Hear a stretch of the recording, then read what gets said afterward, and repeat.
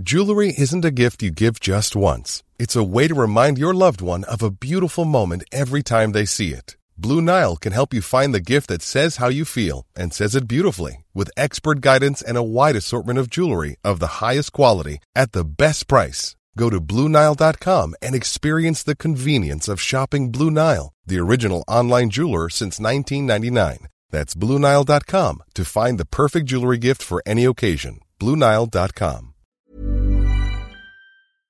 Hola, socios. Hola, equipo. My name is Neil. I'm Liam. This is John Nurnberger from Kansas City, Missouri, USA. Murray Field near Brisbane in Queensland. Edinburgh. Barcelona. And I'm a socio. I'm a socio. I'm a socio of The Big Interview. Hi, this is Taylor from Shenzhen, China, and I am a socio of The Big Interview. My favourite episodes are the insights from La Liga. Living out in China, I can't keep up with the league I love because of the kickoff times and the fact that it's just not covered out here. It's not very popular, which is very, very sad. And Graham and his insight really helps me to stay in touch with the league I love and the football I love.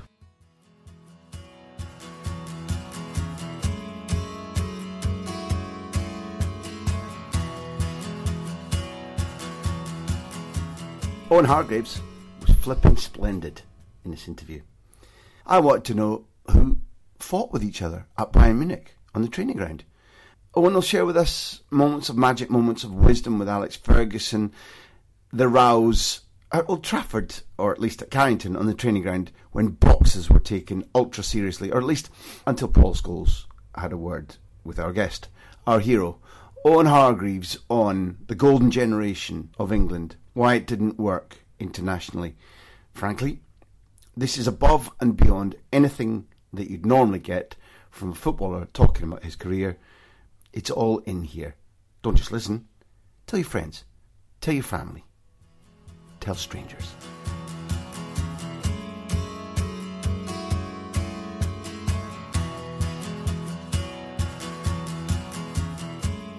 I need to know a little bit about...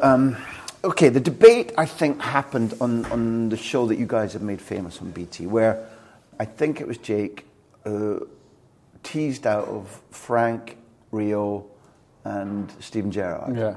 A really articulate addressing of something that everybody had believed for a long time. And the first time I ever spoke to a current England player about an England regime was Gary Neville talking about Terry Venables in '96 and how Venables and his assistant actively went and knocked on rooms and brought people out so that there was a unity, so that any club divisions or any lonely guys were kind of brought into the centre of the church, so that I think it was maybe Bisham Abbey that were staying in what became a really exciting tournament for England, and a tournament which captured people's imagination, that there was a unity.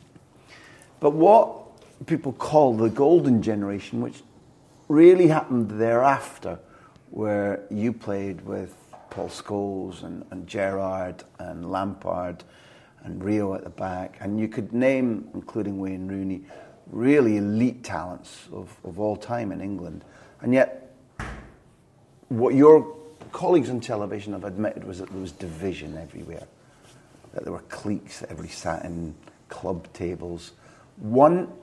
You were kind of I was an outsider of the outsiders. I mean, I'm an outsider in my own family, to be fair. My mum's Welsh.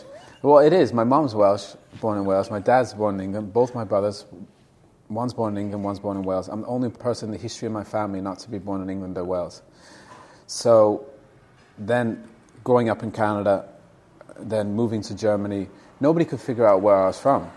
So I was born in Canada in a British home, then became a man probably in Germany, and really I didn't fit in anywhere as such because I wasn't connected to Liverpool or Man United. So for me, I didn't care where the guys were from. I treated everybody the same, and I can understand there's a bit of pressure in terms of the Liverpool boys used to sit together, United boys sat together, Chelsea boys sat together, and then there was a few spread out where they didn't have big camps, and I thought everybody got along pretty well. I'd have to say, I don't think the problem is that we didn't get along. I think the problem was that back then we played 4-4-2, and it's a nice idea to think you can play all these great players and put them all in a team together. The problem we had was Frank and Stevie and Scholes, some of the best players of their generation. When we had the ball, only one of them could really have it. And everybody was used to being, leading the orchestra at their football club. So I think for us, when we played the smaller teams, we blitzed them. And the standard in training was, honestly, it was ridiculous. I used to think we were going to blow everyone away every game. But then when we get into a game, say we play a Croatia, where you still think we're better than them, we'll win, they could keep the ball. Mm-hmm. And then all of a sudden we had all these guys who were the best in their position, and we couldn't get the ball back. So rather than having Frank and Stevie and Scholes, they were kind of dictating to us. And actually we probably needed a bit more, just the blend right. We had the best players, but we were never a great team. And not so much the players as such. Players are responsible, but the manager as well. You got to get the blend right. I guess that's why that guy is at the front of the orchestra leading it. He's a conductor, because you need somebody to reference. And for us, we had so many reference points, whether it was Scholes or David Beckham or Gerrard or Michael Owen or Rooney or Lampard. And for us, when we played teams that were good in possession as well, maybe we didn't have a blend right. We had two up, Michael Owen and Emil Heskey, when we probably could have done with just one, and then three in midfield and two wingers. So I think if we had that group of players now in the era where nobody ever plays two centre forwards, we probably would have been just fine, because Frank and Stevie or Scholes could have played together, one in behind, two wingers, and we probably would have been okay. One of the two principal midfielders you've named there, I'm not going to say which one, but people will be able to deduce, said that Eriksson never once said between Steven Gerrard and Frank Lampard which one of them had to stop and sit, and which one of them was allowed the liberty to go and do what they did for the clubs, which was drive forward, make the passes, hit the shots. And therefore the responsibility lies on the manager, who needs to confront him. And the difference between not just Eriksson, but any manager who won't take big decisions, and a manager like Ferguson, who will tell you, and has told people really clearly, one of his great traits, he doesn't even call it like his intelligence or his network or his coaching skills, I took big decisions. And I accepted that there might be consequences. But while other people, sat in the pot and hummed and hawed and read the paper and shat and got on with it and take the consequences and big decisions, handling that, you're doing this or else you're dropped today. Yeah. These are things that some England managers, Eriksson, didn't have the same capacity for. Well, I think if you look back, the teams that were good, the 2002 team I was on, we lost to Brazil, who were a better team than us in was it Japan and Korea? Despite having led, but still they were better than us. Let's be honest. They have Rivaldo, and Ronaldinho, and so we get to a quarterfinal and lose. The other two you lose on penalties in a quarterfinal. So actually, you're two penalty shootouts away from a semi-final, which is probably in and about right maybe for that group of players. Probably should have won something, but I think Sven managed in a way that was right for the players, is how people manage now. Not so much screaming and yelling, and maybe a couple moments he could have said, look, I need this or I want that. But I think he also allowed the players to be players, and trusted. I think the biggest thing for us is if we played two centre forwards, both of those guys, especially when we play good teams, we're going to have to be defensive players. It was almost unfair on them. You think about even Scholes. Scholes, in the end, he retired because he felt like maybe he was completely misused. Yeah, and in a way, we kind of failed a bit of those generational players, because really, if they were used right, it would have worked. But because we tried to shoehorn everybody into a team and get all these players together, we were getting people maybe doing something that they weren't getting to do for the football club and score 20 goals from midfield, because when we played somebody else that was, great on the ball, they didn't have the ball, so... But okay, in your experience, given your attitude to the ball or whatever sport you're playing, why did a culture grow up in England where England was still producing extremely talented footballers, but this concept of keeping the ball and how important that was, why? How did it seem to you that it wasn't there? Because you've said that against slightly lesser teams, if you don't have the ball, then your talents can't flow. How the hell did that culture grow up in England? Yeah, but the point is, football's just not all about just having the ball and keeping possession. Because how many touches does a top player get in a game? In a in a Champions League night. You know, when you blow away a team, Jorginho had 180 the other day. I mean, that's absurd. But in a game of that, you might have 60, 70, 50, 40, depends. But the point is, it's about having quality touches and using the ball in those moments well. And I think that the better players make less mistakes. That's where I'm getting, because I'm not anybody for sterile possession. Your possession needs to be able to pull people apart or to find a player, maybe a pre-rehearsed move, whatever it might be. You use the ball to advance, to damage your opponents and to score. I'm talking about gifting it away needlessly, not keeping it in a tournament, not keeping it in the heat, doing things that maybe are a little bit for show. But a lot of that is mental, you know, is the pressure of the moment. You know, like I said, you only really know players when it's bad. You know, and it's true. You know, forget when you're cruising and you're up 2 and somebody gets a third goal. I couldn't care less.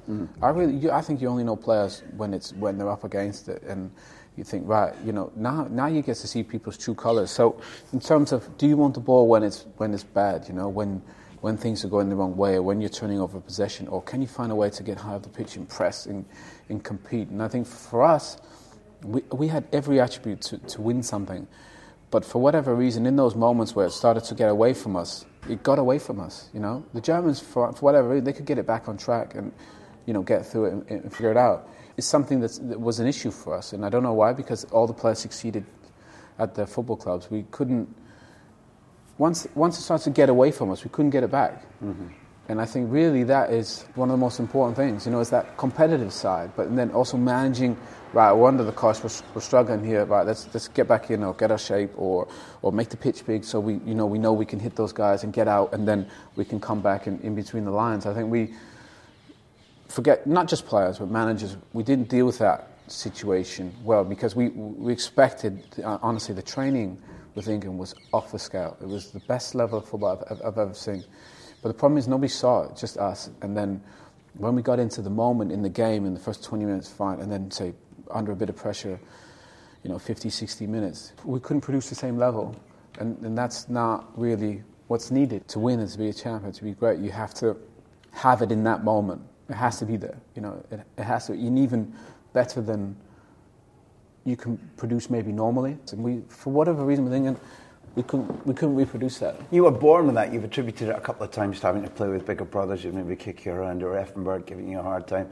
But was it still something valuable in your life, not just as a footballer, but as a guy, having ultimately worked for the ultra competitor in Alex Ferguson? And did he teach you things?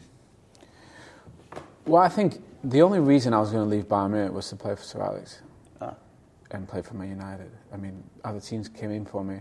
But Bayern Munich was a massive club. I don't think people realise how big a club Bayern Munich is. You know, when with England we were at the World Cup in 2006, and all the lads couldn't get over how beautiful Germany was, and they said, you know, now I understand why you play over here. And I used to play those guys in the Champions League all the time, the Chelsea boys and Liverpool and Arsenal. We beat them, you know, pretty much always. So I think everybody knew, but the broader perception was, why is this guy playing in Germany?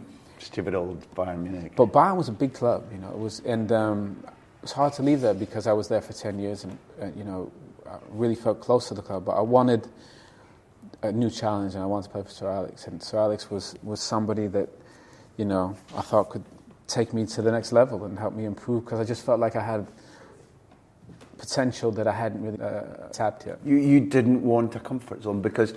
No, I wanted the opposite of my comfort exactly. zone. Yeah. Because what you didn't mention there is, if had you stayed at Bayern Munich, frankly, you'd have won probably a couple of trophies every season for the remainder of your career. Yeah, I got bored of that. You know, with the utmost respect, you know, I'd won the league 4 times, the cup 3 times, the Champions League, and I was 26. You know, I wasn't German. You know, I didn't identify as much as Munich was my city. I wasn't German. You know, I wasn't Schweinsteiger or Lahm or one of those guys. So I wanted a fresh challenge. You know, we were just going through a phase where we were transitioning from the old to the younger generation.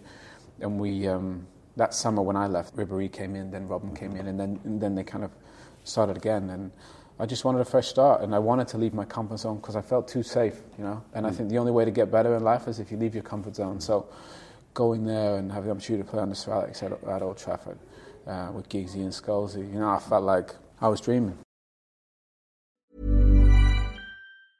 Many of us have those stubborn pounds that seem impossible to lose, no matter how good we eat or how hard we work out. My solution is PlushCare. PlushCare is a leading telehealth provider with doctors who are there for you day and night to partner with you in your weight loss journey. They can prescribe FDA-approved weight loss medications like Wegovy and Zepbound for those who qualify. Plus, they accept most insurance plans. To get started, visit plushcare.com/weightloss. That's plushcare.com/weightloss. When we sat down with Michael, he talked about, like, I want to be in that box. I want to be in the top box. And Fletch the same. Yeah. The boxes, for anybody who hasn't listened before, where have you been? Is at the Cliff or Carrington, in your case, where it's the passing drills. The Spanish call it the rondo. Yeah. They stand in a circle, 2-3 in the middle. It's chase ball, and it's brilliant to watch when it's done correctly. Yeah. The boxes. Tell me your experience of the boxes. Love the boxes. I mean, look, we used to have managers that we'd always start training with a box. That was the first. It wasn't even a warm-up. It was just boxes. And it was the best part of the session, best part of the day. And then some people took the boxes away, and they were not well liked by the lads. Name them.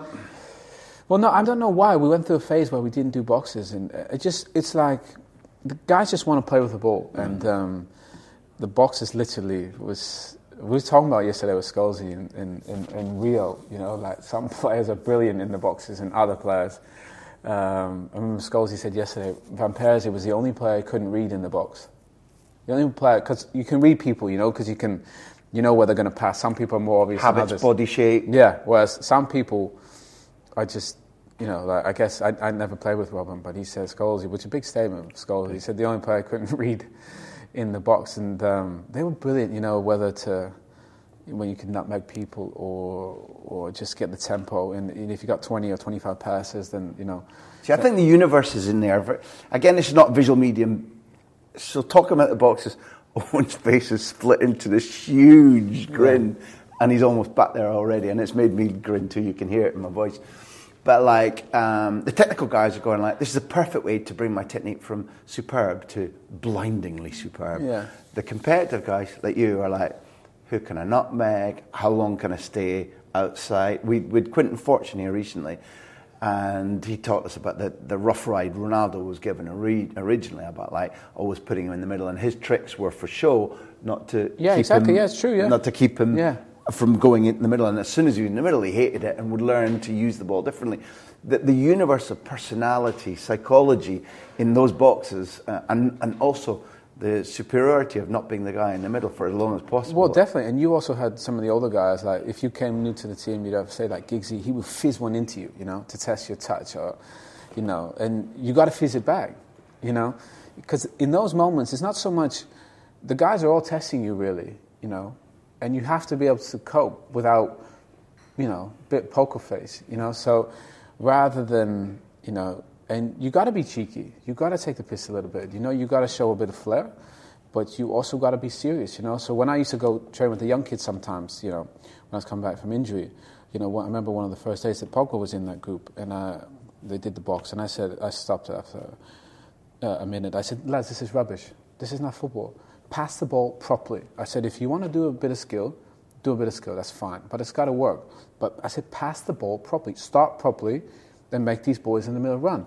And that's what we got from with Man United, with the boys. Yeah, there was a bit of flair, and there was a bit of, but the ball was popping, the ball was moving. And the point is to make those guys in the middle run. I remember at Bayern, if you were in the middle, if you were in too long, the lads used to go mental. They used to smash the life out of each other. People got injured for fun because people's pride was hurt, you know, for being in too long. Whereas at United, I think I tried to smash a couple of people, and Scholes, he pulled me aside one day and said, oh, we don't need to do that here. It's different than Bayern. I said, okay, Scholes, okay. So at Bayern, and who are we talking about? Because I'd imagine Effenberg probably just refused to... Jens Jeremy's. Oh, yeah, he would smash. He's a monster. If you make Jens... I'd imagine... Sami Kufa would smash you. It'd smash you. Salihamidzic wouldn't be in the middle often, I wouldn't have thought. Or Sforza or Scholl. No, look, it depends. If you, a lot of it's just concentration, because all the guys really have the ability not to be in there if they don't want to.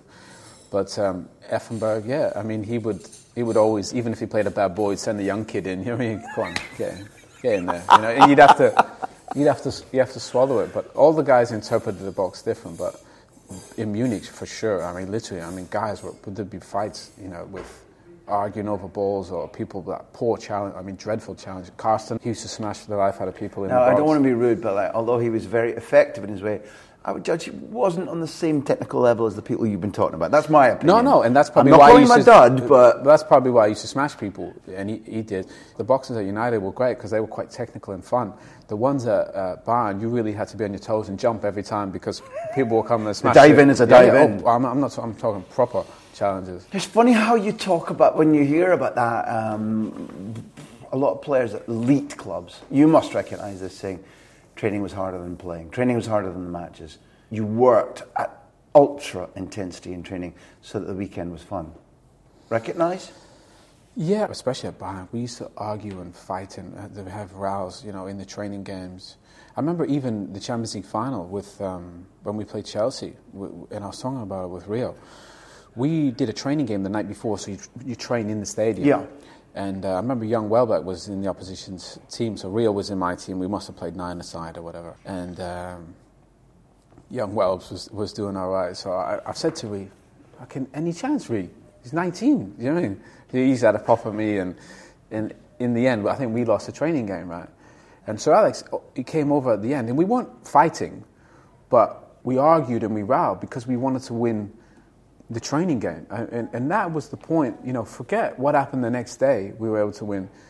That training game the night before meant as much to us as the one the next day that everybody was watching. Nobody was watching that one. So I came, come on, calm down, save it for tomorrow. But that's the beautiful thing. At that level, nobody wants to. Or the great ones, I think, don't want to look bad ever. Lose anything. Don't want to lose anything. And that's the whole point. If somebody on the other side starts, taking the piss or whatever, then the lads, then there's a bit of competition that goes with that, and then they're going to feel it too. So I think that's the level I grew up with at Bayern, was every day you had to be, I never played in a team that didn't have European football midweek. So even if you played Saturday, you had a cool down, or you had training Sunday, Monday, Tuesday. Every session meant something. I never had a week where I had 3 days off or 4 days off. I've heard coaches and players say that certain special footballers are allowed to be treated differently. The rules don't apply to them. They're allowed to do X and Y. Effenberg, I think we've established probably, one of them can, maybe another. Is that something? Is it true that if you're a successful player and an enormous personality and maybe a linchpin at a club, that not all the rules have to apply to you? It's a difficult balance to strike, I think, because at some point you have to realise that everybody's treated slightly differently. Mm-hmm. But I think the skill is to treat everybody the same and not make it too obvious that certain people have extra privileges. And I think guys like Effenberg and Kahn, they earn the right to have those. But the only issue is when performance doesn't match up to personality. So we had won the league and the Champions League, and then we came back, and then I think Effenberg got an injury and had some weight issues, but he still carried the same meaning in the team, the same personality, and we were struggling for whatever reason. And he kept calling, as the captain, he kept calling all these team meetings to say, right, well, come on, we're going to suss it, we're going to sort it out. And I remember Jens Jeremy's one day just said to me, you fucking sort yourself out first, by the way, before you try and start worrying about us. You get that, and you earn that privilege, and you earn that right. But if it's not there, it comes away real quick. I'm sorry to say it, but it's like the jungle. You watch National Geographic. It is, 100%. And the old guy's the boss. No, you're not. Yeah. On him. It goes quick, and and it wasn't long, and then I think he went to Wolfsburg or somewhere. So you get that, and I think you earn that right, which is great. But it needs to be backed up, kind of still on the pitch. Always. And you're given that right from the manager, and I don't mind that. I think it's right that the manager, has people that he trusts, but ultimately it has to be backed up on the football pitch. Partly because work calls, because as I say in all these interviews, I could do about another month of this, but we won't. Before I ask you another question that our sponsors set in, lederhosen, does it require talcum powder? Weird. I mean, it's a weird outfit. I mean, when I first got there, all the foreign boys hated them, all the South Americans we had, and they said, I'm not wearing that. Yeah. No chance I'm wearing that. But then once they got to the Oktoberfest and saw how it was received and saw how many pretty girls were at Oktoberfest, then I think everybody thought, right, get me another one of them, I'm going to get a new colour. So I think it's great that, traditions, it's sad, a lot of the young guys not aware of some of the traditions, Yeah. the big traditions, and Bayern Munich and Lederhosen. So do the full thing. It's blue check shirt, I think, braces. Well, it can vary. It's shorts, socks, kind of a dodgy pair of shoes. It can be any shirt. It can be colourful. Okay. Can be not. Can be white. It can be the suspended types thing or not. It can be a jacket. It can be a cardi. I mean, now they're super tailored and structured. But when we first got there, a lot of the boys, Santa Cruz and Pizarro and De Michelis and... No danger, I'm ever wearing them. No, they just couldn't get their head around it, because it is quite different to wear a leather outfit. But once we got to the Oktoberfest, the lads loved it. Were you allowed the beer at that stage? We used to go to this place called Kefir, which is like one of the best restaurants in Munich. And they have like a tent, which is probably a bit more refined than the average tent at the Oktoberfest. And we used to always have a day there. But sometimes we didn't go with Bayern if the results weren't right. But it was a big event. Yeah. And so, if you're winning, you get all the freedom in the world. If you're not, then Karl-Heinz Rummenigge and Hoeneß and Beckenbauer there, we didn't go. They're tough guys. So Bet365 set this through as well. And you've touched on some of the themes, so I'm probably going to have to ask you to be specific and say why. But what do you miss most of everything since you stopped playing? The camaraderie and the competition. They're the two best things. I was fortunate that I played in teams that won stuff virtually always. And I know everybody strives to win and stuff, and it's a nice thing. And it is nice, but the journey is equally as beautiful. Coming through as a kid and getting into the first team and then having something to show for it at the end of it. Achieving all these things that you set out is amazing. And I think it was so cool that I could become a pro, because it was never on the cards for me growing up in Canada, and then to reach the level I did and play with and against some of the players much better than me, but realizing that you can influence a game of football without being the best player. And it was quite, it was really rewarding in that sense, that I realized I didn't have to be the most technical player on the pitch to influence the game. And I think that's what a lot of young kids need to learn. It's not all about having the ball at your feet. There's only one ball, it's 22 players. Find a way to be an asset to your coach, to your teammates, that you become irreplaceable. If anybody takes anything from this series of podcasts, it should be that. Attitude, competitiveness, hard work, and the world is your oyster even. Owen, brilliant chat, based on a brilliant career. Really enjoyed it. Thanks for being so generous for so much time. Thank you. Thanks for having me. I enjoyed it. Thank you. Thank you for joining us for season 2018-19. We've got huge creative plans for the months ahead, but we do need your help to make them happen. Please go right now to patreon.com/Graham Hunter and become a socio, become a paying member, and get an extra big interview every month, plus loads of bonus content. Last season, socios listened to 9 exclusive big interviews, including Rafa van der Vaart, Troy Deeney, Roberto Di Matteo, and loads of me talking about football.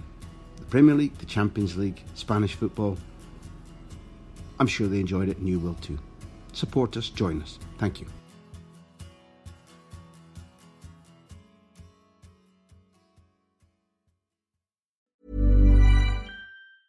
Hey, it's Paige DeSorbo from Giggly Squad. High quality fashion without the price tag. Say hello to Quince. I'm snagging high-end essentials like cozy cashmere sweaters, sleek leather jackets, fine jewelry, and so much more. With Quince being 50 to 80% less than similar brands. And they partner with factories that prioritize safe, ethical, and responsible manufacturing. I love that. Luxury quality within reach. Go to quince.com/style to get free shipping and 365-day returns on your next order. Quince.com/style.